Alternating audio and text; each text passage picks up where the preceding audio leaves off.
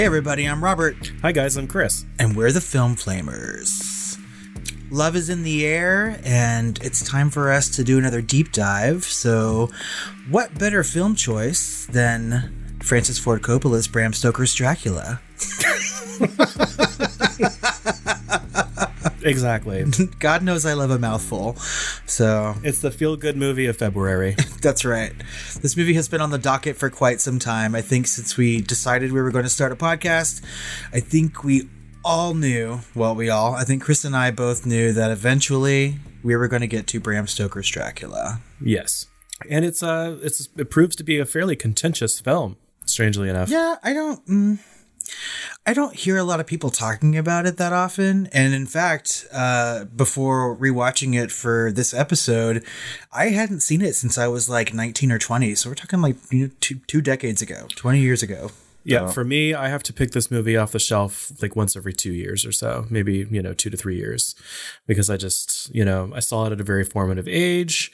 And, I wanted to see it as a kid for so long. And finally, for my birthday, my parents let me watch it and it freaked the fuck out of me. I think it was like my 11th birthday or something. I don't know. But yeah, I fell in love with it and I've watched it every few years since then. And I've shown it to people that had never seen it before. Matt hadn't seen it before and he dug a lot of it. But I have seen people, like another podcast came out and said they covered it. I forget who it was, but they didn't like it at all. And then I saw another post recently where they were doing like unpopular opinion threads or something, and it was like unpopular opinion, Dracula sucks or something like that. Oh, that's bullshit. And I was just like, what? So I don't know. I don't know. If you guys haven't seen it, check it out. Listen to this podcast. See us, listen to our deep dive, and let us know what you thought. Or if you hate the movie and don't want to watch it again, let us know why. What are the reasons? It would be very interesting to me. I would also be interested to know those things. So, Bram Stoker's Dracula is a 1992 American Gothic romance horror film, another mouthful, directed and produced by Francis Ford Coppola. The screenplay was written by James V. Hart, based on the novel by Bram Stoker. Stars Gary Oldman as Count Dracula, Winona Ryder as Mina Harker, Anthony Hopkins as Professor Van Helsing, and Keanu Reeves as Jonathan Harker. And plenty of others that we're going to mention. It's a stacked cast, for sure. It really is. It's one of the best cast of any horror film. Amen. The score was composed by Wojciech Kilar and has a closing credits theme song written and performed by Annie Lennox called Love Song for a Vampire, which actually became an international success. I just love it when you say that composer's name. I know, like, there have been multiple episodes where I'm just like in awe of it. And so well, this is one of the best horror scores of all time. It just is. And you'll see it on a whole bunch of people's lists. It's definitely on mine. It's one of the first scores that I really fell in love with as a kid. And I've always had it on my favorite film score playlists. There's just so many good, motifs in it. And it's just so singular and iconic. It's been used in trailers and other films, and like so many things in this movie, it's, there's nothing quite like it. Yeah. And for sure it made your list when we did our top 10 favorite movie scores countdown, back last, January of 2018. So, yep. Mm-hmm. Definitely. If you guys haven't listened to that episode, go back and check it out. It's a really good one. And so without further ado, let's just jump right in. This is Francis Ford Coppola's Bram Stoker's Dracula.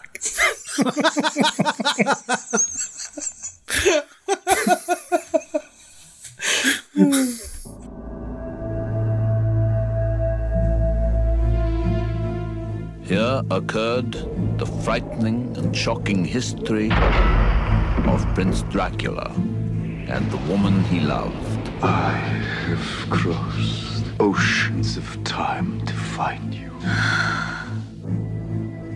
Ja, Dracula.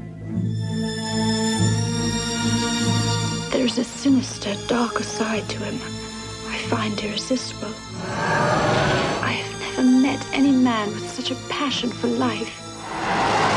He is unlike any man. What are you?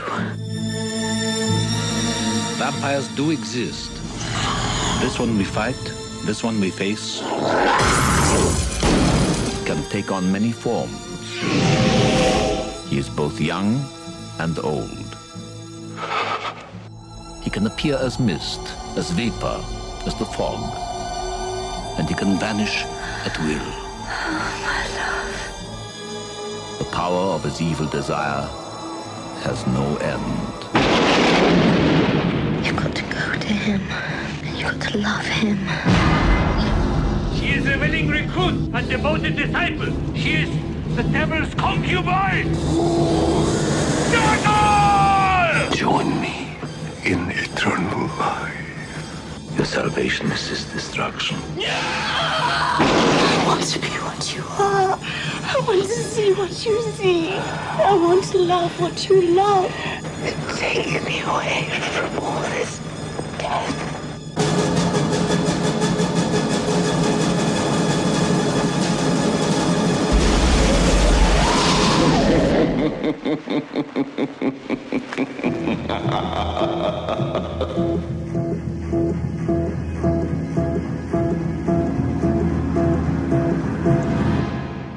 Make no mistake, he must be stopped.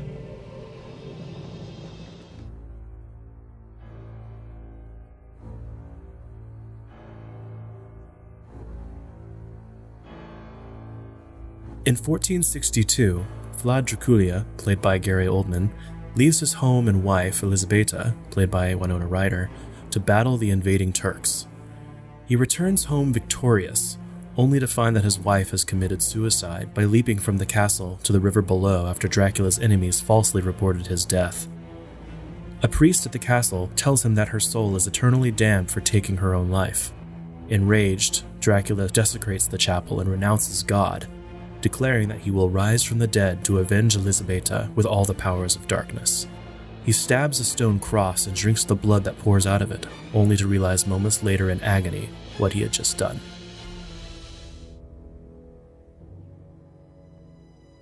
4 centuries later, in 1897 London, an ambitious solicitor named Jonathan Harker, played by Keanu Reeves, is assigned a new client, the Transylvanian Count Dracula. He is replacing a colleague, Renfield, played by Tom Waits, who has gone insane upon his return from visiting the Count.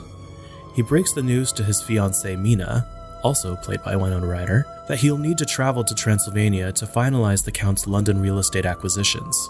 Mina is disheartened, but allows him to go while she stays in the home of her wealthy and very horny friend, Lucy Westenra, played by Sadie Frost.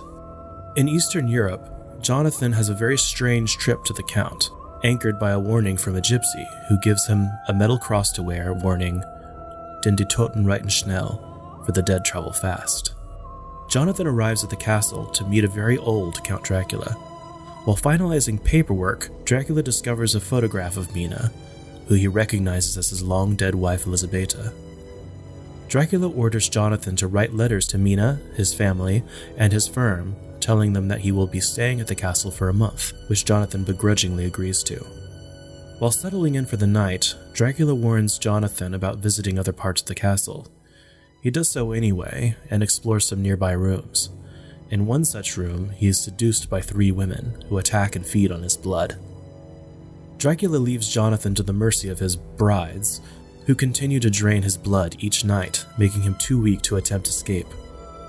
Dracula sets sail for London, sleeping in crates filled with decrepit soil from the bowels of his castle. None of the crew on the ship survived the journey. Meanwhile, back in London, Mina receives Jonathan's letter and is worried because he seems so cold and distant.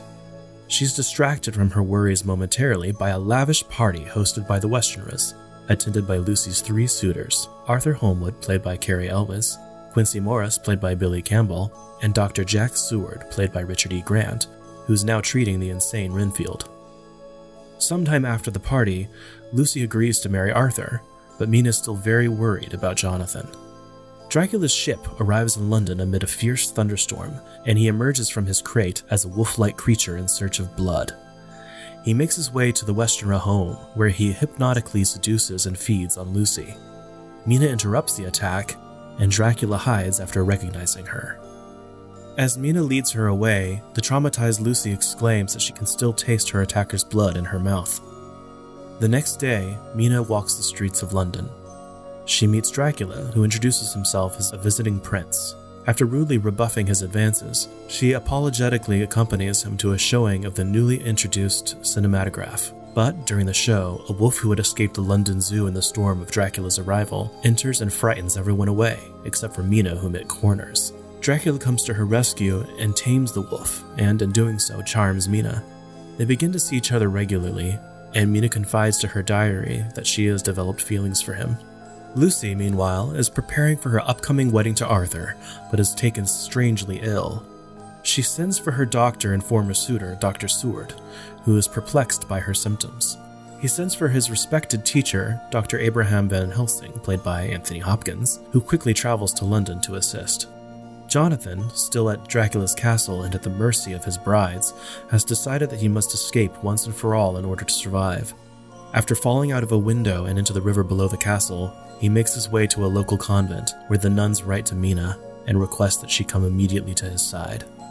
She writes to Dracula that she must leave and they must never see each other again, which both devastates and enrages him. Mina makes her way to Jonathan, and the two are married at the convent.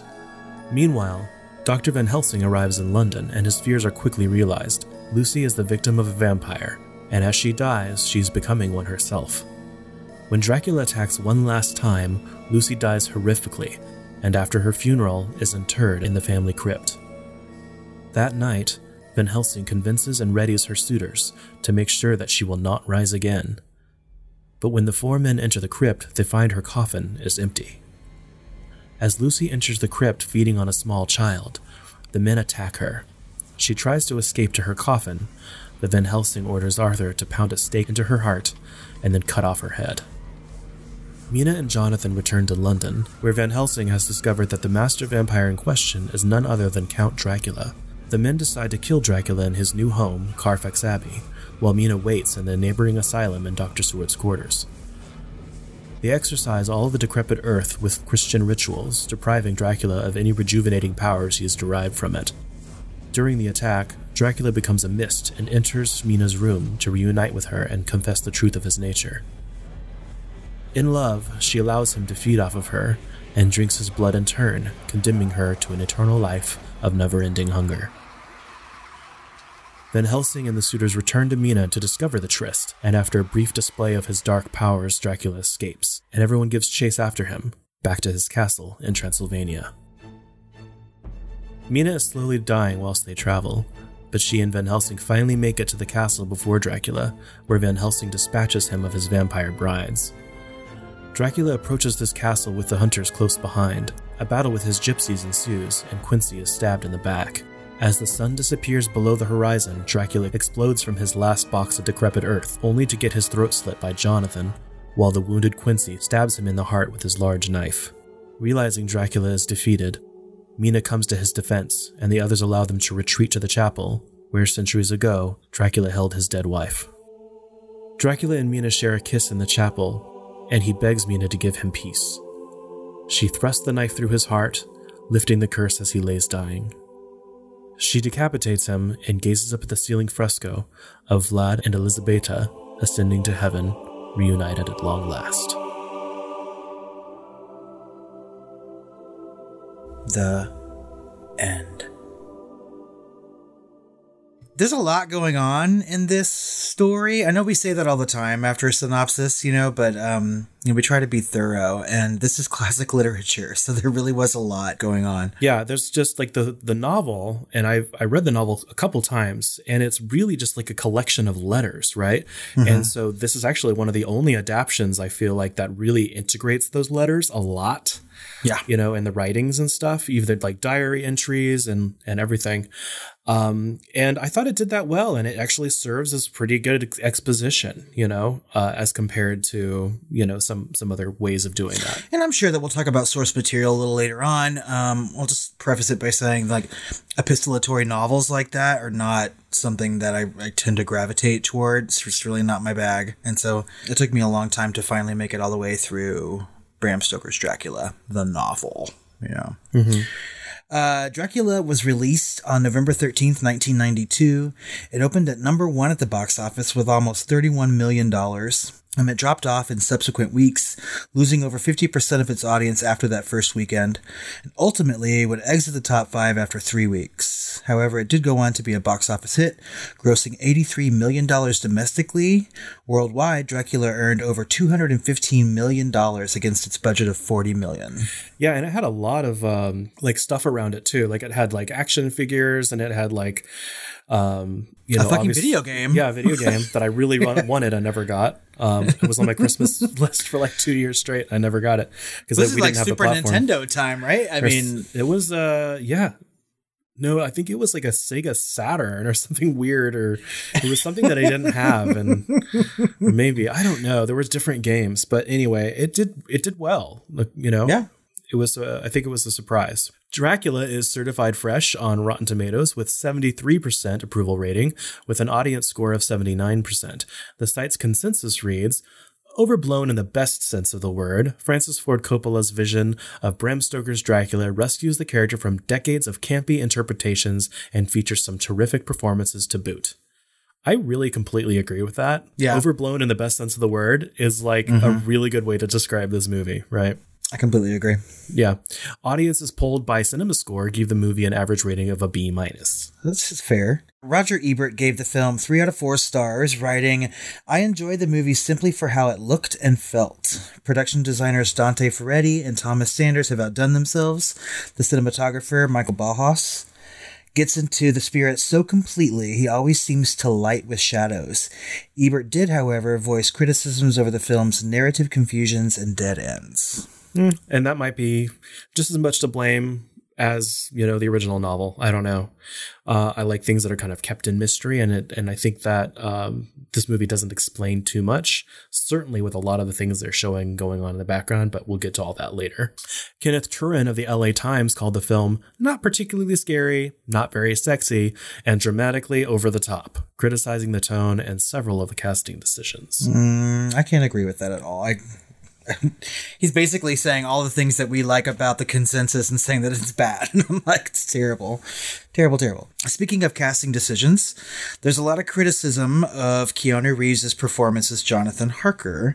Josh Winning of Total Film says that Reeves spoils the whole movie. What? He wrote, I know. I mean, it's not that bad. No, it's not. So Josh Winning wrote in a 2011 list called 50 Performances That Ruined Movies, you can visibly see Keanu trying not to end every one of his lines with, dude.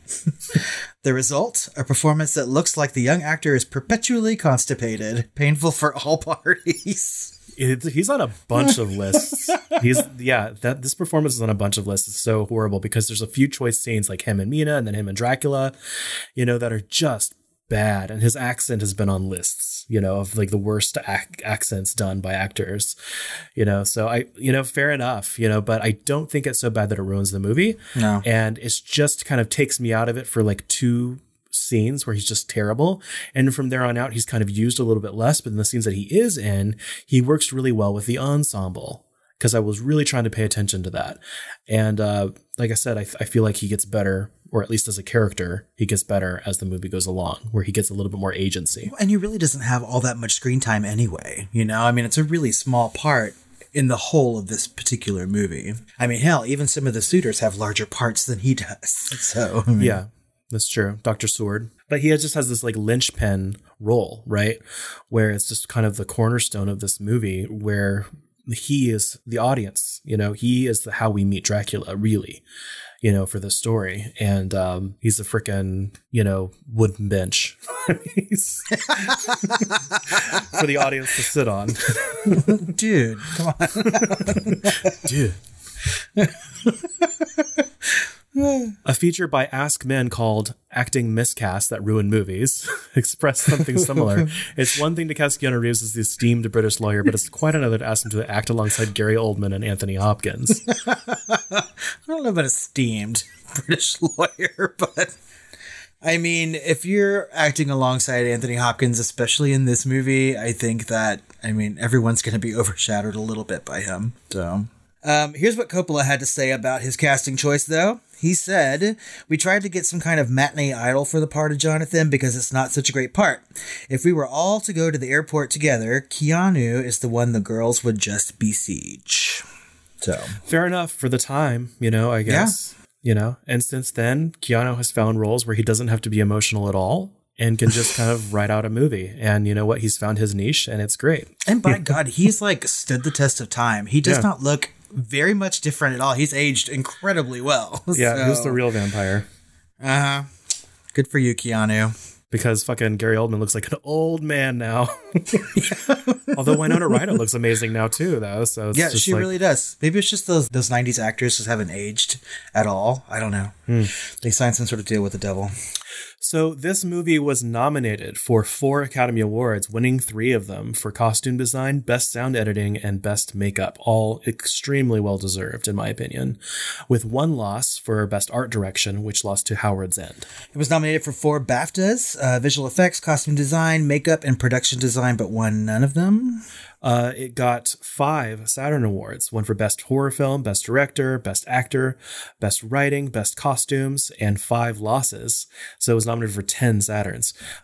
It lost for Best Actress, Best Supporting Actor, Best Music, Best Makeup, and Best Special Effects. How the fuck did this lose Best Music at the Saturn Awards, which is even I need to know what won. I was shocked that it wasn't nominated for music for Academy Award. Well, that was a really good year for music. As far as the Academy Awards go, I know that. I mean, so Aladdin won that year, and I don't think there's any stopping Aladdin, right? Yeah.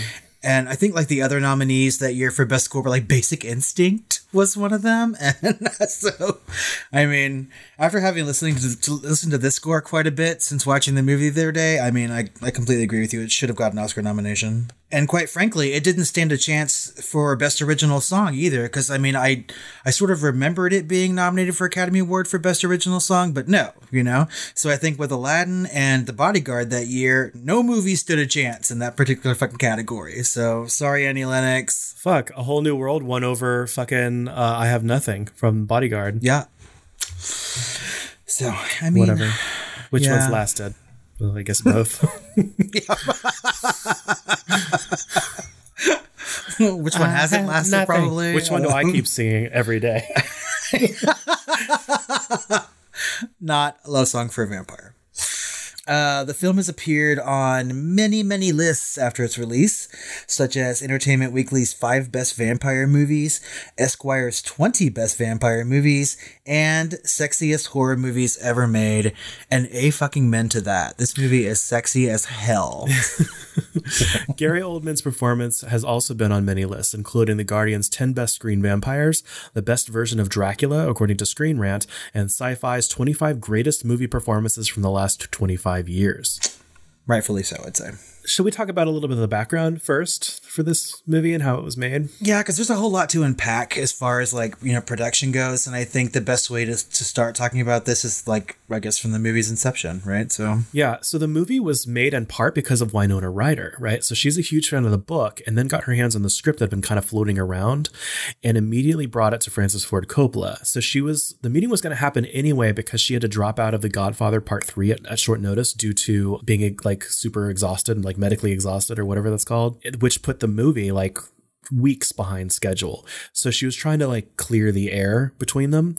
And she basically, upon parting, and it was fine. They had got along, they kind of made their peace. She left the script. She's like, read this if you can. And she's like, this is Francis Ford Coppola. He's never going to be interested in a genre film. But Francis Ford Coppola was always a fan of the book. In fact, he was a camp counselor, and he read the entire book over the course of the camp to kids to help them fall asleep. What? Yeah, to 9-year-old boys. Yeah, so she saw his eyes light up when he saw the title. And so that was just Marriage Made in Heaven. And so they both went to Columbia and tried to, start making the movie. And, obviously it got made. But the love story component is actually not Francis Ford Coppola. It's actually, of course, all due to the screenplay by James Hart. And James Hart has also done a bunch of other adaptations like Frankenstein, and a bunch of other literary adaptations too. So he did the Mary Shelley's Frankenstein that followed this one, right? Yeah. So it started this whole renaissance of, horror literature that was being made after this. Yeah. The love story part is not in the novel, right? I mean, Mina and Jonathan's really, but Yeah, and it might be alluded to if you read it that way, but I think this was kind of new, just a way to kind of sell the film or just a new take on it while still being, even more like I was watching a YouTube video of like how close to the original source material. And this is like first or second place of all like the 30 fucking Dracula films that have been made. This is like the first or second place as far as close to the material. Right. And still with that kind of emphasized or added romance story. But this guy also did like Hook and Mary Shelley's Frankenstein, as we just said, Muppet Treasure Island, Yay. Contact, You don't like Contact? No, what a fucking slog that movie is. Oh my God, I love that movie. Yeah, based on the novel by Carl Sagan. So he does a lot of these book adaptions, So that the romantic story is basically due to him. And so like Francis Ford Coppola doesn't take any credit for it, though he said it was interesting. But he tried to do his best to make it authentic to the book as he could outside of the screenplay, as well as like interject some points of history that we now know about, like Vlad the Impaler with visual storytelling, like the beginning, as well as like the book Van Helsing is looking at, Vampire. Yeah. I think it's the same book in Buffy. Yeah, it really does look very similar, doesn't it? Might have been a call out. I have to say, I really enjoyed the romantic aspect being added to this. When I was in the 8th grade taking honors English, we had a list of classic novels, and one a month we had to choose and read. And if you completed the entire list, meaning you read extra, you got some special award at the end of the year. And I'm so nerdy that I was going to do that, right? And so I was like, well, I'll just read Dracula. It's horror. I'll like it. And like I said earlier, like epistolatory novels, I just don't like, maybe with the exception of A Color Purple. But I could not make it through this. And I was like, that's okay. I've seen the movie, And so I went to take the test and failed miserably. So while it's close to the source material, if you solely rely on the movie, then you're not going to do well in your English courses. So let that be a lesson to everyone listening. Read the book. Yeah, I read the book several times and I actually didn't have a problem with that. Maybe at first I did. And I was just like it was just like adjustment in my mind, like this is almost like a found footage equivalent of a book, right? Where it's just like, hey, here's all these collections of letters and stuff like that. And I think that in part is why it succeeded so much in 1896 or 1900 or whatever, when this book was published, because it was almost like I said, found footage where it's like, oh my God, did this actually happen or something like that? Mm-hmm. It's kind of interesting to see it from that point of view. And most people don't know that about the book. I think that I would like to go back and maybe listen to it. If you could find like an audio copy or something where it was treated more like a radio drama or something where someone was reading the letters, actually, the diary entries. Yeah. Then... So this is a fun fact that actually hit my cutting room floor. But Richard E. Grant, who played Dr. Seward, actually is the one that reads the audiobook, if you're interested. Oh. Okay, I am. So there we go. Thank you for that. There you go. So Francis Ford Coppola really wanted to portray Dracula as a fallen angel, like vis-a-vis Satan or Lucifer. His fall is almost like a direct opposite or a twisted version of Christ's ascension, or at least communion, with like the drinking of the blood and stuff. And you could talk about this like in the history of vampires themselves. But it's implied and stated several times that this was a man of great renown and courage and intelligence in life. But it was an even greater is the need to stamp him out utterly from existence, just kind of like the Lucifer myth, right?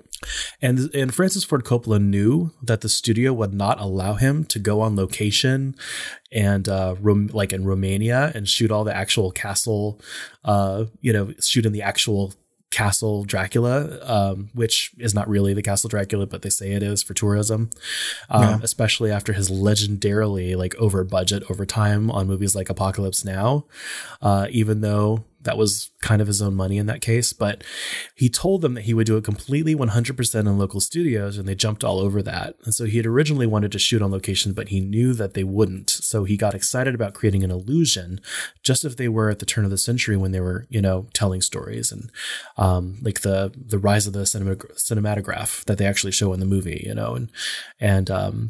and how like magic shows and illusions were done. And he wanted to make the movie like that. So that was part of how he got so excited about it. So he wanted to shoot it with those limitations and how it would have been shot with illusions and forced perspective and et cetera, and use no modern techniques or visual special effects. I think the only thing that I caught while watching it was like contact lenses for the vampires. And it's super impressive. I mean, everything that he and his son, right, were able to create in this movie is just astounding to me. And it's just so visually pleasing. And I mean, it goes to show you that you don't have to rely so heavily on computers. You can create things like this and make it look wonderful. Well, and it is not that it looks wonderful. In some cases, it looks a little awkward, but that makes it look real and grounded because it all is happening in camera, or with like, at the very least with running the same film, you know, twice and exposing it several times with different film reels or whatever, the same way they would have had to do it back then, matting out parts of the screen, you know, so like the 10 Commandments were made, or, you know, things like that. But there's something with the tone of this film that's so singular, because like looking at how it was made, they made like mood boards with all these like classic paintings of hell and demons and, different things for the costumes and how it would look and feel. And they're like, here's a mood board for Act 1, here's a mood board for Act 2. And so they really tried to nail down a tone for the film before they ever started shooting anything. Right. And I feel like there's something almost like a graphic novel about this film, with like a series of moments that this whole film is like centered around, and panels. It gives the film almost like a sense like right on the edge of tongue in cheekness, even though it takes itself seriously. But then it looks at you with like a wink and a grin. I think I read somewhere that they storyboarded everything and then sort of set the storyboards to film. So there's almost like a animated version of Francis Ford Coppola's movie. Like they literally shot the storyboards as they were drawn or something like that. You know, so I mean, that's something that I would like to see very much. I would like to see how close some of these storyboards were to what they actually got on film. And actually quite close in some cases. Like some costumes were like, one of the costumes was from a Klimt painting called The Kiss, right? And it's like Dracula's golden burial costume or whatever. And it's straight up from a painting. I do like the sense of melodrama in this movie, though, because I know when you say like wink and a grin, and we will certainly talk about some of like the almost overacting in this movie. I really, like I said before on this podcast, I really enjoy melodrama. It's something that I grasp onto. But in the case of this particular movie, this is the kind of things that people would be watching during that time period. Anything shown on stage or any sort of like early film would be incredibly over the top as far as like acting goes, or gestures and things like that. And this movie just kind of feels all around like some sort of homage to not only like early cinema, but to literature itself. Yeah. So, I mean, I completely love that. So what did you think about this cast overall? I love the cast of this movie, and I really didn't know what to expect going in on this rewatch, because it had been so long since I've seen it, and I literally remembered next to nothing, you know, and then I started watching it and things are like flooding back to me about how much I liked it the few times that I saw it as a teenager. But the cast in this movie is great, and there were some members of the cast on this particular rewatch that I noticed almost for the first time, like Tom Waits, for sure. Oh, Tom Waits is amazing. He's a revelation in this movie. For real. And I don't know if maybe I just didn't pay that close attention to him on earlier watches because you're so wrapped up in the story or the bigger characters. And as I've grown older, I've really grown to love supporting characters in movies and TV shows, and he's just so good in this movie. He's so fully committed to that particular part. No small parts, man. Like, he's a perfect example of that in this movie. I mean, it was just amazing. I thought he was great. And I mean, and I really liked Sadie Frost a lot too in this. I thought that she was fantastic, and that really could be the character and not the actress so much, but I don't know. I thought that she was just fantastic. Well, she has a face for it, but I do wonder how different this film would be if Jonathan Harker had been better cast. Like, originally Johnny Depp was cast as Jonathan Harker due to his friendship with Winona Ryder, but the studio refused to cast him because he wasn't big enough at the time. But both Winona and Johnny Depp pleaded with Francis Ford Coppola, who they thought had power, over that. But of course, he can't go against the studio. So they ended up with another friend of Winona Ryder's, Keanu Reeves, who was bigger at the time. And I'm wondering if Johnny Depp really would have done a better job. I don't know. Like, I like Johnny Depp for the most part in some movies, but not always, and I would say more often than not, I don't care for him. The thing is that to me, the part of Jonathan Harker in this movie is not very big, like I said before. And so I really don't think it matters who you put in that particular role. And also, I don't think that Keanu Reeves really destroyed this movie. No, I don't think it's fair to put him on those lists or whatever. He's not great in it, but he's not terrible. every time I watch it, he kind of pulls me out of the movie and I'm just like, what the fuck are you doing, man? You know, this could have ended his career, but thankfully it didn't. But it's a shame that a few bad performances really kind of put a stain on this movie. Like Keanu, Winona, and Sadie Frost all have moments of wooden and flat delivery, especially at the beginning of the movie. But fortunately, the movie also has some great performances, like including one for the history books with Gary Oldman. And then you've got Anthony Hopkins, and of course the revelation that is Tom Waits. And then Richard E. Grant did an excellent job. Carrie Elwes is always serviceable and fun to see. Billy Campbell, as Quincy, was good. Although I do wonder if his co-star from The Rocketeer, Jennifer Connelly, would have been a better Mina. It's so hard for me to try to go back and recast this movie. Like, I also love Jennifer Connelly, and I think that she probably would have done a good job. But I don't know. Like, having watched it now on this rewatch, I can't really imagine anybody else playing these roles. Like, I realize that Winona Ryder had some moments of woodenness and whatnot, but ultimately I think that she did a really good job in this movie too. I mean, ultimately she was nominated for a Saturn Award, and so, I mean, there's that. But yeah, I think ultimately this movie performed well with the people that were in it. And I'm not sure if you were to cast somebody aside from Winona Ryder that the movie would have made as much money. She was a big star at the time. Well, she also did really, really well as the movie went on. All of them did. Even Keanu Reeves was better as the movie went on, as I've said before.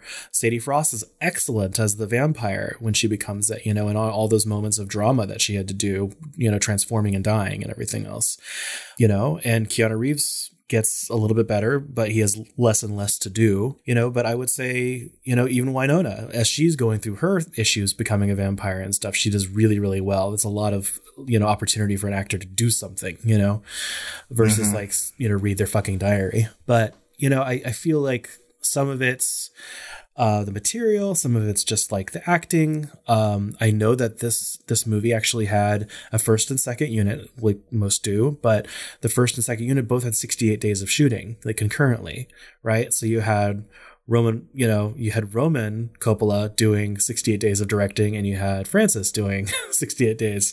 And so they both had a lot of time with the principal actors. So, you wonder, which director would have, did which scene and which director would have maybe done a little bit better. I don't know. I think that ultimately, if we're talking about the cast in this movie too, we have to give serious props to Gary Oldman and Anthony Hopkins. I think that both of them sort of steal the show, and rightfully so. I mean, the movie's called Dracula. So ultimately you have to make that character likable and scary, and I think that Gary Oldman does all those things. But my favorite person in this movie, my favorite character to watch in this movie is Van Helsing for sure. I mean, I've watched this and through periods of my life, and I feel like Dracula was my favorite, and then Van Helsing was my favorite, and this watch in particular, I don't know, maybe I'm feeling just a little extra gay coming off of my Girls Just Want a Weekend in Mexico with my sister, but I was like, Lucy's my favorite character. Like, everyone needs a friend like Lucy. I really enjoyed the fact that there's two women in this movie, for the most part, and they're both incredibly horny. Is it like we're used to seeing all these comedies where guys are the horny ones and whatnot, but in this movie, no, it's the two women, and they are horny from the minute where Jonathan is talking to Mina and saying he has to go away, and she's like, but come over here to the side and let's canoodle over here in the garden. And then looking at that book with those drawings in it, Kama Sutra drawings. And yeah. I was like, get those two women together and they are just they want to get laid so bad. It's ridiculous. Yeah, when Lucy says, I want the D, maybe she should have been a little bit more explicit. Doesn't he sign his letters like that? D. D. Oh my God. I was just so pleasantly surprised to see such horny women in a movie. I don't know. It's a force of nature. But no, you're right. Lucy is a great character. I think that she's fun. She's engaging. And I mean, it's somebody, I don't know. I think that as a vampire, she was just fantastic. I love that scene in the crypt very, very much. Oh, yeah. Well, before we get too much into specific moments, there's something I really want to kind of get into a little bit, which is the special effects, because there's nothing really like it, in modern cinema. And even then, everything was done in camera. Like the team that Francis Ford Coppola brought on to do special effects eventually just told him that it was impossible to do things that way anymore. Like it would be more money, more time. But eventually Coppola fired them because he wasn't getting what he was asking for. And he actually ended up hiring his 20-something-year-old son instead to do, due to his obsession with in-camera effects and magic, and illusion. So for example, instead of creating that, there's a scene where, the train passes over the diary in kind of a montage and right. You can see the shadow of the smoke and the train going over the diary, right? You do that with compositing today, super easy, maybe the shadow's a little bit less so, but you'd be able to do it really easily digitally in comparison. So what they ended up having to do was literally create a 15-foot wide diary and have the model train in back of it so they could all shoot it in one plate, And so it's just stuff like that makes it all so real in the camera. All of the castles and houses, buildings, Carfax Abbey, all of that stuff was just models, set behind, and then with double exposure and everything else. I was watching the movie too, and I maybe it's just random in my brain or some weird call out, but every time they had a wide shot and you could see the entirety of the castle, it looked to me like The Wicker Man, right? Or so that's from a painting. So it's showing the road to hell, and the devil I think is on a throne or whatever, and his head kind of goes up above the clouds or whatever. And so they wanted to look like a decrepit, scary, disgusting, demonic, dilapidated castle, but a man on its throne, just and it did dead on his throne. And so it really did, and it looks pretty iconic. And of course they show what it looked like back then, in kind of the beginning of the film, and it looks beautiful. So they were able to do kind of both sides to it, which is really good. The art, the production design was amazing. I love the shadows. I love what they do with the shadows in this film. And I love that they can affect physical objects and act on their own. I love that they were all done in camera with no animation. So the famous first one where Dracula's shadow is going up to Jonathan and strangling him or whatever. Mm-hmm. That was all rear projection, right? So the entire wall behind them, including the giant map that's behind them and everything, was just rear projection. That's the only way they could do it, And so everything was just in camera, and it just makes everything look so much more real. It was just a guy miming Gary Oldman behind the screen, It's just how they could have done it in 1900, and it just gives this movie kind of a charm, right? But there's a lot of good subtle effects that were done in camera this film. When Dracula's giving Harker a shave, the tapestry covered walls are actually literally closing in on him. And I'm not sure how many watches I noticed that before. I caught it this time. It gave me the chills. I had to rewind it because you can literally see the walls just literally being pushed in. And as soon as Dracula sees the cross, I guess, that he's wearing, the crucifix in the reflection of the razor, the walls just jump back. And it's a big room again. And I was just holy shit, there's a lot of this subtle stuff going on in the background. This time I also caught projections of the diary as Jonathan's writing Mina from the castle kind of on the wall in the background, really, really light getting written and stuff. So it was just a lot of subtle, interesting work like that. The rats climbing on the ceiling, I think, is one thing that you notice. Yeah, I mean, it's, to me, everything about that castle, it's the laws of physics and nature just don't apply to it, right? And they show that with a lot of camera effects or practical visual effects. And you have mice running upside down and the shadows and the light, as you were already talking about, the way the sound carries in there, right? It just sounds neat and it looks neat. Everything they did in that castle setting at the very beginning of the movie just really creates a good tone and feel for what's going on. It's moody as fuck, and I love it. Yeah. So, and I feel the production design overall, not just including things in the periphery, all the visual effects and things like that, but things as obvious as the costumes, right? And so this movie kind of coined, at least in the industry, the term, the costumes are the sets. Right. And so you've got a lot of other movies that kind of try and kind of copy that a little bit. And it's almost like Kubrick or even Citizen Kane in nature, where you've got all these you've got these actors, but they're kind of the jewels of the set, and the sets are these giant cavernous things that the actors are in the center of, are kind of moving around in to kind of almost create a sense of claustrophobia. But I do want to say that the sets are wonderful. So I don't think that's quite fair, right? Like the costumes are genius works of art, but the sets are gorgeous, especially in like the manor house and Dracula's castle. Yeah, I agree. I think that the sets look amazing and they're very intricate in lots of places. And I think that's really hard to do sometimes in movies, especially when you have something as striking as some of the costumes to pull away from what's going on in the background, right? And the sets are great, but these costumes are iconic and striking and completely memorable. Even the smaller ones, like Mina's green dress and top hat that she's wearing around London, totally. Right? I think is amazing. I would fucking own that and wear it every damn day, you know?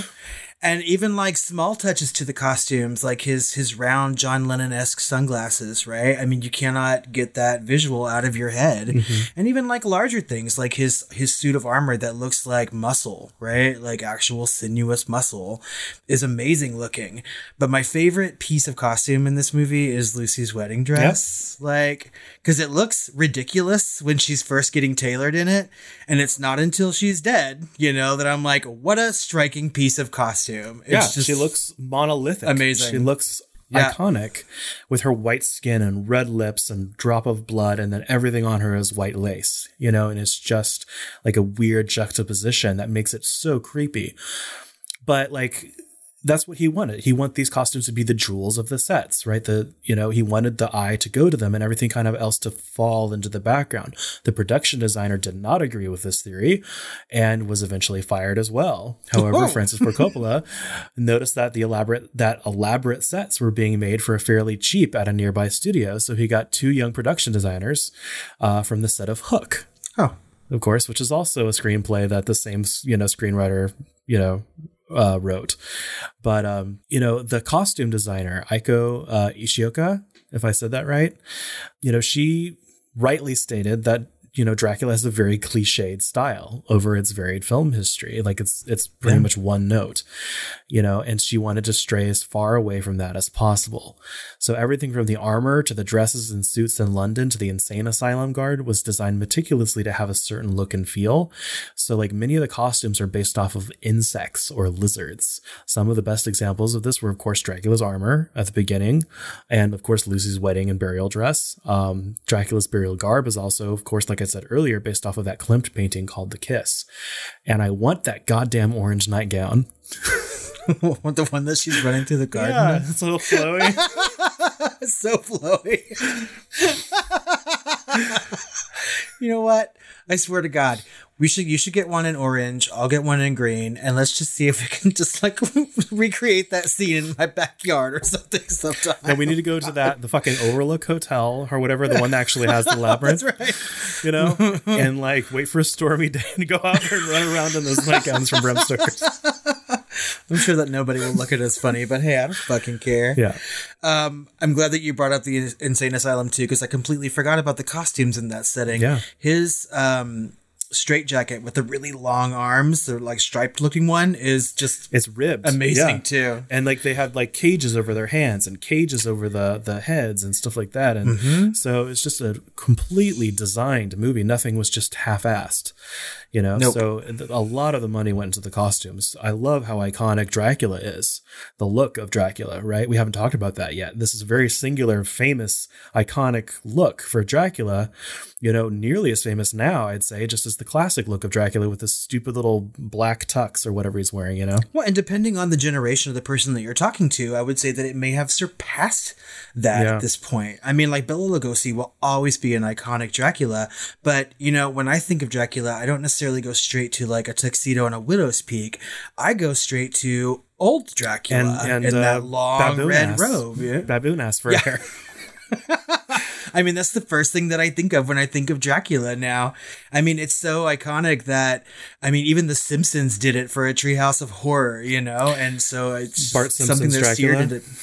Yep. It's just seared into people's brains. And what a well-deserved Oscar win. If there ever was in the history of the Academy, like the costumes for this movie deserved every award that it got. Yeah. Certainly that Oscar. Mm-hmm. So there are so many good moments. I know I said earlier that this movie almost feels like a collection, just like a huge amount of like moments that the whole movie is kind of built around. But there's so many like film classic moments. I feel like Elizabeth Bates' suicide at the beginning, just how they did that with like the clouds and, becoming Dracula, that whole sequence, the shadows entering Dracula's castle for the first time, the licking of the razor is a huge moment. Yes. The brides, Dracula on the wall crawling, down it, Dracula laughing with the baby. It's the voice the laugh that they use on all the trailers. Dracula at the window, before he breaks through and kills Lucy. Almost every scene with Van Helsing and Dracula actually is just iconic. Maybe I'm fanboying a little bit too much, but I just feel like these are really, really well put together moments, No, I completely agree. I think that razor looking scene for sure, because I put that down in my notes while I was watching it. I said it was almost Hannibal-esque. Like, it reminded me so much of that. I was like, we had just come off of, Silence of the Lambs in 91, right? And then now we have this, like, another licking scene, or like, I mean, I don't know. And Gary Oldman was drunk during that scene. Are you serious? It was midnight. They were like way over time, and like they wanted to do a night shoot because like it would get people in the mood. That's what, Francis Ford Coppola does. He does all these little weird things like that. And so he was drunk, and he was probably drinking because Keanu's accent was so horrible. I mean, and everyone that's supposed to be British, except for like maybe Carrie Elwes, is like having to, is doing a different accent. Like Van Helsing, Anthony Hopkins is having to do some other weird accent, and Gary Oldman is having to do a Transylvanian accent. But all these Americans are doing British accents, so it must have been really annoying for all the British actors. So he was drunk, and he was really trying to cut his throat, but instead he just licked it or something. He's like, I'm just going to stop this right now.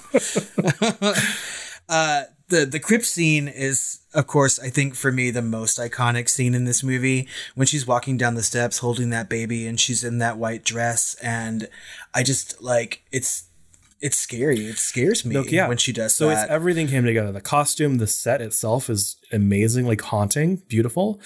But like the sound design, all the little kind of laughs and stuff in the background, and cackling, and it's just like the sound design of this film overall is amazing, especially in like Dracula's castle, where you hear just like hints of things in the background, but this scene in particular, just they had to shoot things backwards to get her back into her coffin, and it just looks so unnatural. Jesus Christ, it looked just really off-putting, and like even the cloth that she's moving in is moving the wrong way it should, so it looks kind of off, and it's just because they ran it backwards, and it's just done so well.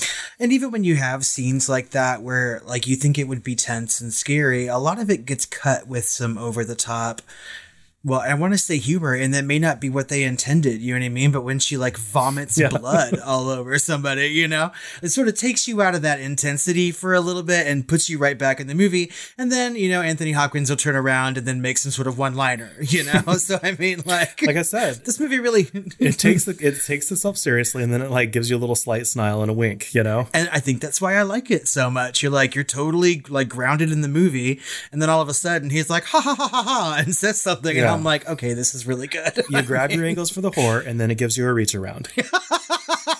What a wonderful metaphor. I really like the giant vampire bat scene where he's, basically making vampire love to Mina, and they all come in and catch, and he turns into this massive like vampire bat, and he like stomps his foot, and the Van Helsing's cross turns on fire or whatever. The whole scene is really, really horrific to me, and I just loved how he backs into the shadows, and it's just rats, and it's just such an iconic scene to me. And I mean, and I also wanted to bring up the garden scene, like the Lucy seduction scene, where he first gets off the boat and he's sort of like the wolf creature, and it's very ethereal looking, very dreamlike, and she's sighing and running, and she's got that whole orange nightgown working for her. And then when Mina gets out there and sees it, like the horror immediately strikes you in the face, because she's essentially being raped, and it's I don't know, it's a lot to take in, but it's very, very pretty at the same time. It's a well shot moment of a movie. Well, they had to strike that balance a lot with like the romantic, the gothic romance, and like the absolute like sheer horror. Like I want to say that whole, Dracula seducing Mina part, like in London or whatever. Like at first, like I don't really like get it, and then like you get sold because he's just so convincing. Like, it's charming. I've crossed oceans of time to find you, Oh my god, that could quite possibly be the sexiest thing that one person can say to another. I don't know. Like, if someone said that to me, I'd be like, okay. Like you're rude to a guy, and then he's like, I'm a prince and I'm your servant, and I've crossed oceans of time to be with you. It's like, she's like, I guess we can go to the movies. No, the next thing she said was, I want the D. Yeah. Just spending too much time with Lucy. Yeah. So like, yeah. And then that ending scene, with the motif at the top, it was supposed to end after she just stabs him through the heart. To me, the, getting it out and decapitating him always kind of seemed like, it's a little bit much. Like, just like, okay, we're taking it. But actually, he screened the film for George Lucas. Huh. And George Lucas said, no, she should take the thing out and decapitate him. So they did a reshoot and she decapitates him. Hey, I mean, it's just like an over-the-top moment in a movie filled with over-the-top moments. And like, I like the ending quite a bit, especially when it, leads up to that fresco. And it's a really touching ending to a movie, despite its bloody, violent end. Yeah. And I mean, and I'm okay with that. I mean, I was crying at the end of this rewatch, watching that particular moment. So, I mean, it works. Did you see any like call outs to any other films, do you think? I mean, like there were a couple, I think, and I don't know how far I'm reaching with some of this, but I think there's a lot of like call outs to The Exorcist. I don't know. I mean, maybe with some of the like religious iconography and how everything takes place in a bedroom kind of thing. But mostly when they are guarding Lucy before she dies and he's like coming up to the final attack scene and everything is done with a camera, right? So it's a camera shooting up to Billy Campbell and then a camera shooting into the room and very fast moving. It just reminded me very much of The Evil Dead. And I was just wondering, how much of that they wanted to do for the sake of this particular movie, or did they want to like call out some other horror movies that were made, right? I actually loved how that was photographed because Evil Dead is a smooth camera versus this was done almost like stop motion a little bit. And so it's like you see a guy, he's on the ground, and then you see his hand, and then you see blood splatter the hand, and then you're going forward. And it just really creates like this animalistic speed to it. It's not that stupid, like drunken style that we saw from Fallen, that we both kind of hated, but this was done in such a way that it's really visceral, and I really liked how it was done, and it didn't just like look so contrived. But no, it was just the very first thing that popped into my head during that scene, and I was just like, oh, this is like Evil Dead. I mean, we have a character's point of view of the camera, and it's sort of racing up to its end game, and I mean, that's the first thing that I think of when I see something like that. I think the romance part, it might have been a little bit taken from the 1974's version of Dracula, where he goes to England to get the lost love or whatever. So this was not the first romantic take on Dracula by any means. I think that there's some nods to, yet again, other Dracula films like I Don't Drink Wine. That's not from the fucking book. And I feel like there's a real reference to Kubrick a lot just on how it was shot with the large sets and everything else and the framing, but also with the bed when Lucy finally dies and the blood just like comes in waves from the sides. It's reminding me of that part in The Shining where the blood's coming out from the elevator, right? And exactly, it's like metaphorical or whatever. It's not real, but it's so over the top. You're like, holy shit, it's such a jarring scene. I've shown this movie to several people over the years, and that's always a scene people are like, what? when the wolf kills her, and then all of a sudden you just see like waves of blood coming from the sides hitting the bed, and it's just like, and then they walk in and then nothing's bloody, Well, it's kind of like that scene in The Hours where Julianne Moore lays in the bed and the water like rushes over it too, Yeah. I mean, and that was made well after this. So, I mean, here we have Francis Ford Coppola probably influencing other directors later on. And you actually mentioned The Exorcist, and I'm wondering now, because that whole thing with Lucy in the bed and basically the need to exorcise her is something in the books, or in the book, I should say. So I'm wondering if Exorcist was actually kind of inspired by the original Bram Stoker novel in a way from those bed scenes with Lucy. I mean, it's quite possible. I know that novel itself is sort of based on a real life case, quote unquote. But I mean, the author obviously took liberties, and there was so much bedside stuff as far as Lucy goes, and she was battling what they would consider to be a demon, and so it's very, very Exorcist all through it. And then I'm sure this was also kind of, at least even if it's just subconsciously, inspired by the film The Exorcist, as well.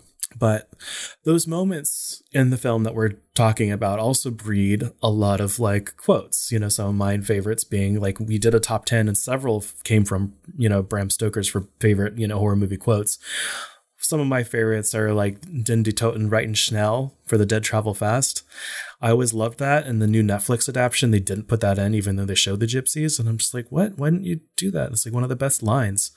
It's from an ancient like poem. Even Charles Dickens kind of alluded to it in The Christmas Carol. He's like, oh, so you travel fast. And he's like, yes, I ride on the wind, or something like that when he's talking to the ghost of Marley. So, I always liked that in the novel as well as this movie. Of course, we've already talked about I've crossed oceans of time to find you. And it's delivered just so well by Gary Oldman in this. I can't even do it. And Anthony Hopkins can make anything sound iconic, but you do not let your eyes see nor your ears hear what you cannot account for. He just, like in any other actor, that might have just sounded like a normal line, but he just made it sound so official. I don't know. And of course, there's those iconic Dracula things like, you impotent men with their foolish spells cannot protect you from my power, Do you think you can destroy me with your false or with your idols? I who served the cross, I who commanded nations hundreds of years before you were born. Those are just juicy, juicy lines where Gary Oldman can just spit them out while he's eating all of the scenery. Well, and I think that everybody remembers the line that I think was also in the original Dracula, right? Where he's like, the children of the night, what sweet music they make. That's right? from the novel as well. What sweet music they make. I can't. His accent was so good. What sweet music they make. He said it differently, all those iconic lines. And then Winona gets to sell one really well. That actually kind of makes me grab my grasp my pearls a little bit. Take me away from all this death. Yeah, that was like iconic from the trailer, right? Because I remember that when I was a kid, because I wanted to see this movie so badly in the theater, and my mother took me to see it, and I think that she was a little, antsy watching it, because a little bit more sexual than what she had thought it was going to be. And I mean, like, as far as my parents, like violence and horror, they didn't really care, but when it came to like some sexual situations, they were a little, iffy about. So I have my opinions on that. I don't know. I mean, and I do too, kind of, but I don't think she was expecting it to be all that sexy. But I remember that line from the trailer, because she like looks up and says it in just such a way, and she carries out the last syllable of death so well. It's just a really well delivered line. Well, she has to convince him to get, basically, because he loves her too much, to condemn her, which is a kind of a beautiful but somehow strangely awkward scene because of how just ugly he is in the scene. But she's just like, she's trying to convince him to do it anyway, and so she just has like one moment to do it, and she sells it. She does it, and I really like that, that scene where he's just like, he looks at her and he knows, like, fuck, I'm not gonna, she wants this as much as I want it, so I'm just gonna do it, And speaking of sexy scenes, and I know we've already talked about moments, but it just occurred to me that when I saw this movie as a young, gay tween, right? I think it was like 13 when this movie came out, when I got to see it in the movies, I was like strangely turned on by that Dracula's Bride scene with Keanu Reeves. And it had been a long time since I've seen the movie, but still watching it now, I was like, this is a really sexy scene. For as like horrific and scary as it is, I was like, it's pretty fucking sexy. Well, it's cool, especially with all those little footprints that they did. And then they're raising out of the bed, it's all that, old school movie making, in camera magic that they did. And then of course they're all topless and everything else. But it's like some scenes they're beautiful and some scenes they're fucking disgusting and they're like attached to each other. And the makeup effects for those brides was amazing too. Yeah. I was just like, this neat monsters in this movie. Yeah. So I've got some fun facts. God bless you, IMDb. Lay them on me. Hey, I will have you know that I stayed up for hours reading things and anecdotes and watching the special features and everything else to get these. And only maybe 10% of these come from IMDb. That's a whole lot of research for this episode. Good God. I try. Tell me what they are. So when Mina, Winona Ryder, recalls her previous life as Elizabeta, she says she remembers a land beyond a great forest. So land beyond the great forest is the literal meaning of Transylvania. Land. So also, this is Monica Bellucci's first American film. And of course, she'd go on to do movies like Shoot 'Em Up in the last James Bond movie, Spectre. But she also played Persephone in the Matrix sequels. So, of course, in the Matrix, Keanu Reeves is again seduced by a character played by her. And she's also in Gaspar Noé's first movie. Why the fuck can I think of what it is? But it's a touchstone in the new French extremity movement of horror movies. Okay. So she's got some horror cred. Liam Neeson was considered for and very much wanted the role of Abraham Van Helsing, but after Sir Anthony Hopkins, still riding on the success of Silence of the Lambs, showed interest for the role, Neeson was ultimately turned down. Thank God. I don't agree. I feel like Liam Neeson today would do an amazing job as Van Helsing. Back then in 1992, not so much. No. Mm-mm. He didn't quite have the weight and gravel in his voice that he does today. I mean, I just don't think that half the fun in that role is how funny he is, and I just don't think that he could pull it off like that. So amongst those who auditioned for the part of Dracula were Andy Garcia, who had concerns over the number of sex scenes, Gabriel Byrne, Armand Assante, Antonio Banderas. Could have been interesting. Okay. And Viggo Mortensen. And I have to say, I was like, wouldn't Viggo Mortensen been too young? But no, I look back at The Prophecy where he actually played Lucifer. He would have been amazing. Well, and Antonio Banderas and Armand Assante were in a movie from 1992 called The Mambo Kings, right? So they had a whole lot of success that year already. So I can see where they were in the running. But I mean, out of that particular list, I would like to see... I like Andy Garcia, so I'd totally watch that, but I don't think he would have done near as good as Gabriel Byrne. I don't know. Andy Garcia annoys the shit out of me, so does Gabriel Byrne. Andy Garcia is just pretty, so Really? I'll watch him do things. It's okay. Yeah. Armand Assante, the only thing I know him from was that weird miniseries for like the Odyssey, like the Iliad that came out. Oh, where he played Odysseus in that? Yeah. Mm-hmm. Antonio Banderas, of course, we got him as Armand, which he did an amazing job at, but I just couldn't see him, I don't know that he could do any other accent besides Spanish, his own Spanish accent. So a Spanish actor doing a Transylvanian accent. I mean, I'd like to hear it, but I think that it'd be like right on the level of Keanu Reeves' performance in the movie, and it would have just brought the whole thing down. I would cross oceans of time to find you. Oh my God. So Johnny Knoxville was the stunt guy for Keanu Reeves, which I did not know. What? Is that where he got started for all the... Yeah, he was a stunt guy. What the fuck show was he on TV?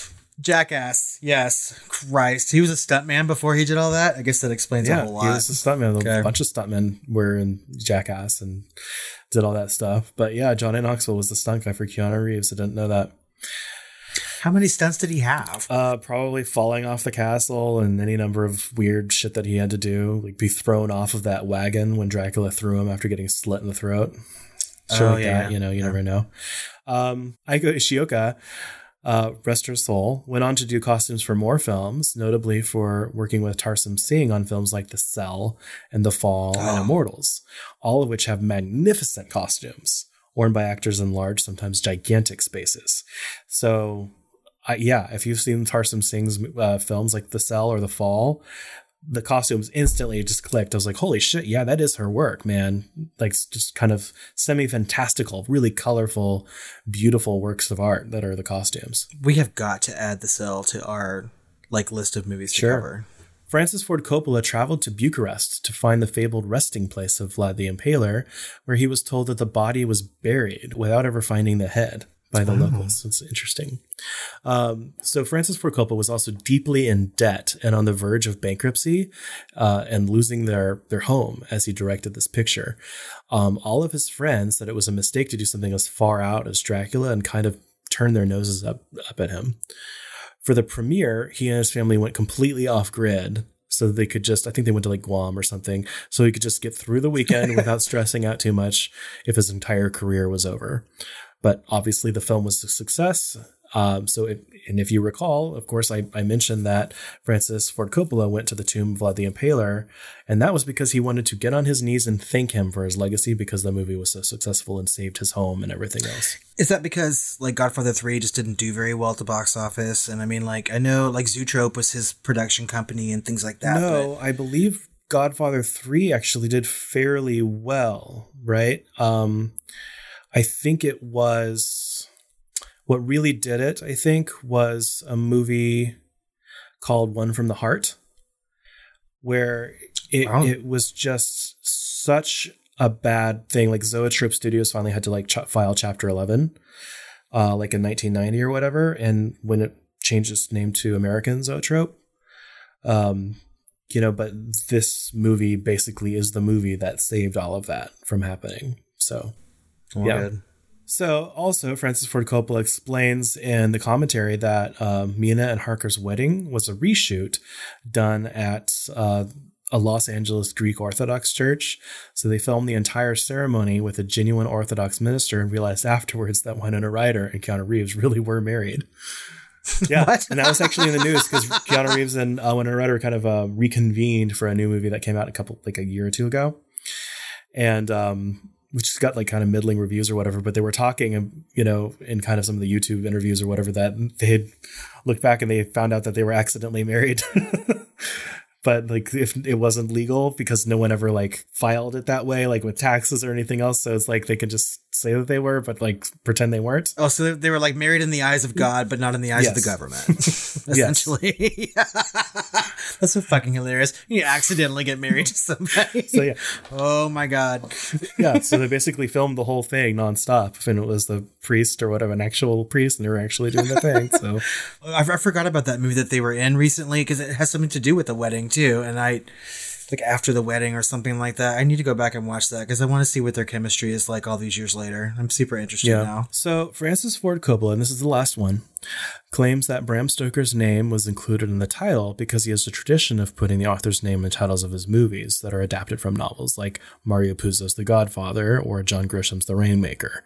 So others have said or assumed that this is a statement of how close to the novel it is, but it turns out that this is not necessarily the case.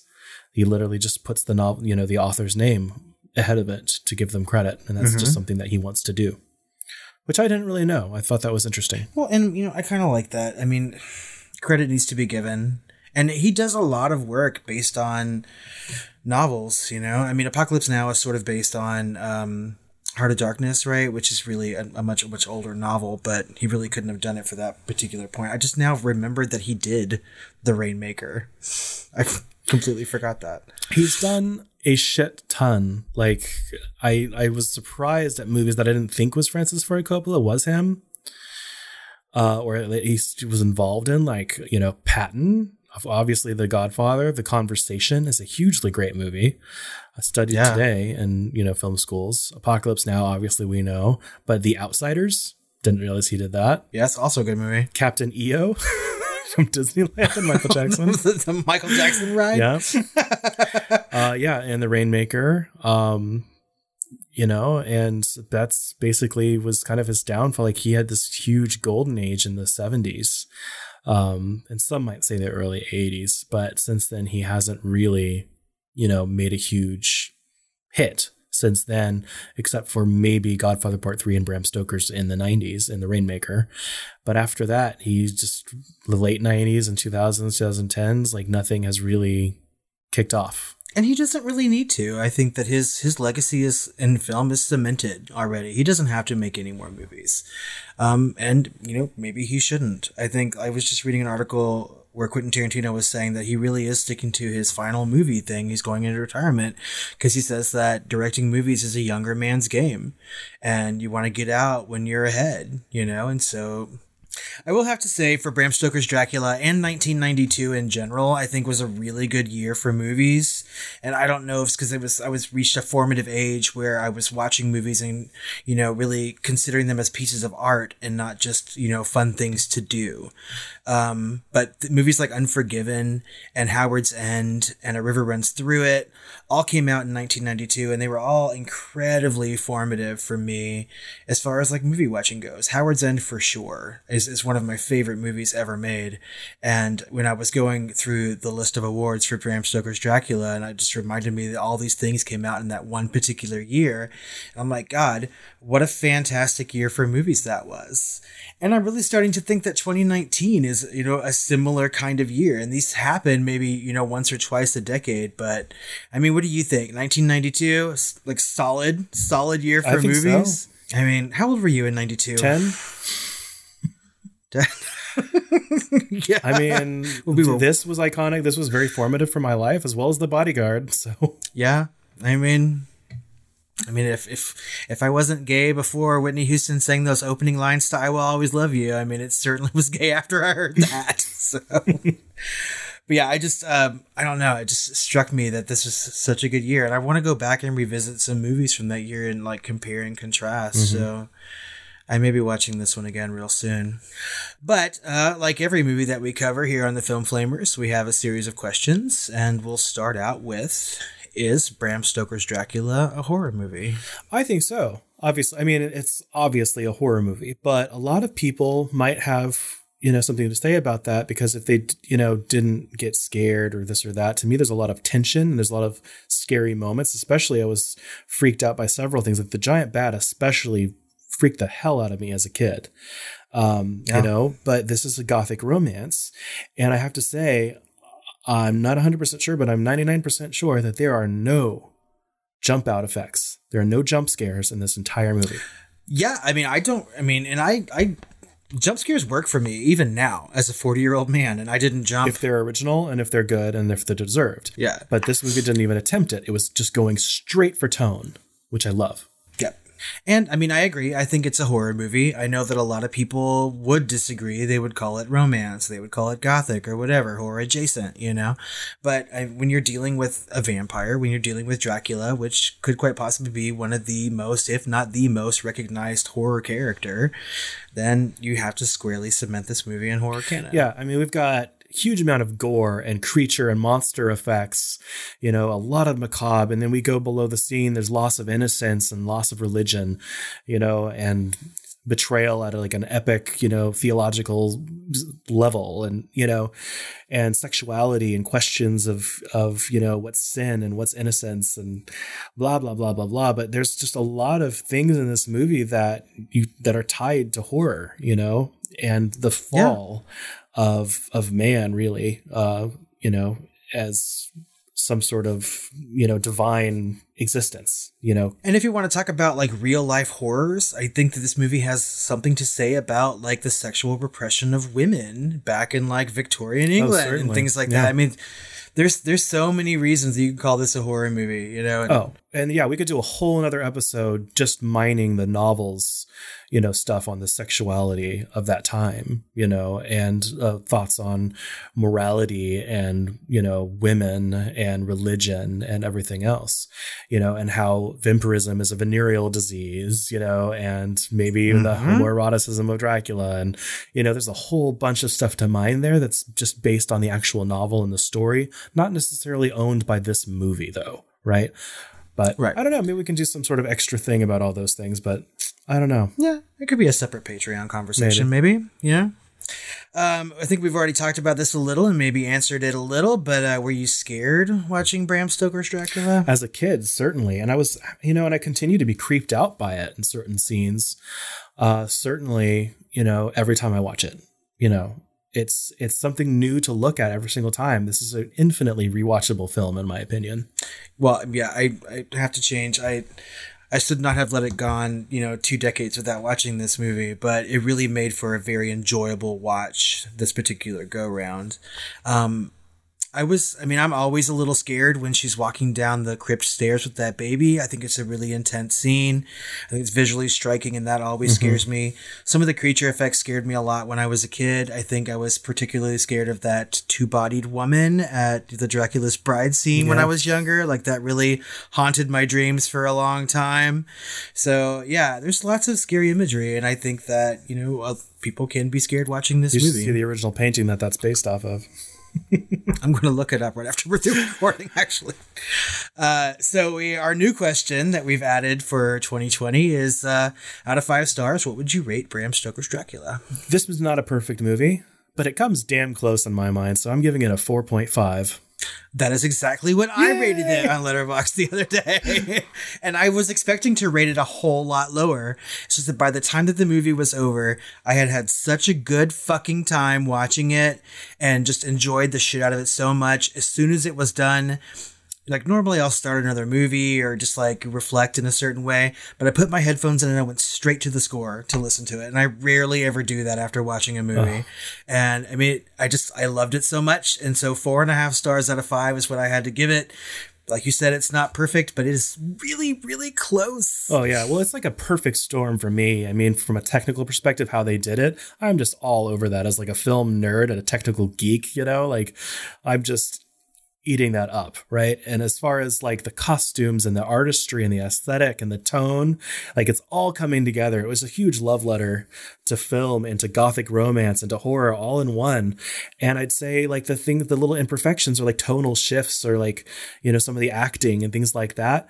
You know, I might, you know, depending on my watch or the time of my life, put it down to a 4, you know, or something. But, you know, right now, I have to say, especially after doing all this research, you know, 4.5, easy. And I will add that I think that if this movie were made in a time where they had expanded the number of Best Picture nominees, I think that this would have gotten a Best Picture nomination. You know, I mean, four nominations for all these craft awards is nothing to scoff at. But, you know, sometimes we see these movies that are solely like awarded and loved for their craft work and not just for like acting or, you know, writing. This would have been a Best Picture nominee had we had 10 nominees in 1992. I'm particularly sure of that. Especially since it made, you know, it got, you know, nominated for 4 and won 3 Oscars. And that's a lot for any kind of horror movie. I think it's a well-received movie in Hollywood. And I don't hear people talking about it very often. And that's kind of a shame. In fact, my nephew, like I'm sort of been guiding him on these like horror movies, right? As he's becoming interested in them. And I think the next time he's over, we're going to sit down and watch Bram Stoker's Dracula because I think that he would like it. Totally. So finally, and some might say most importantly, who's the hottest guy in Bram Stoker's Dracula?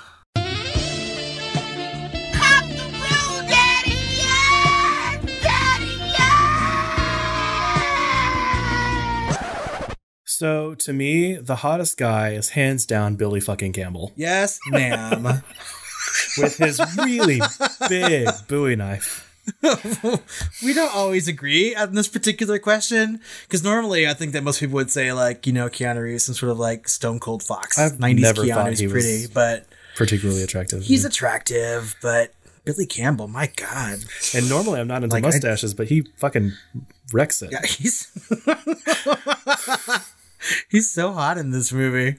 I don't know. I was kind of like, I was waiting to ask this question, you know, because I was watching it and I was like, I wonder who he's going to pick, you know, because this is where I go now when I watch a horror movie. I'm like, who's Chris is going to think is the hottest guy? And I was like, if he fucking says Carrie Elwes, I swear to God, I'm going to come across this microphone and beat it to death with it. No, Carrie Elwes is just like adorable, right?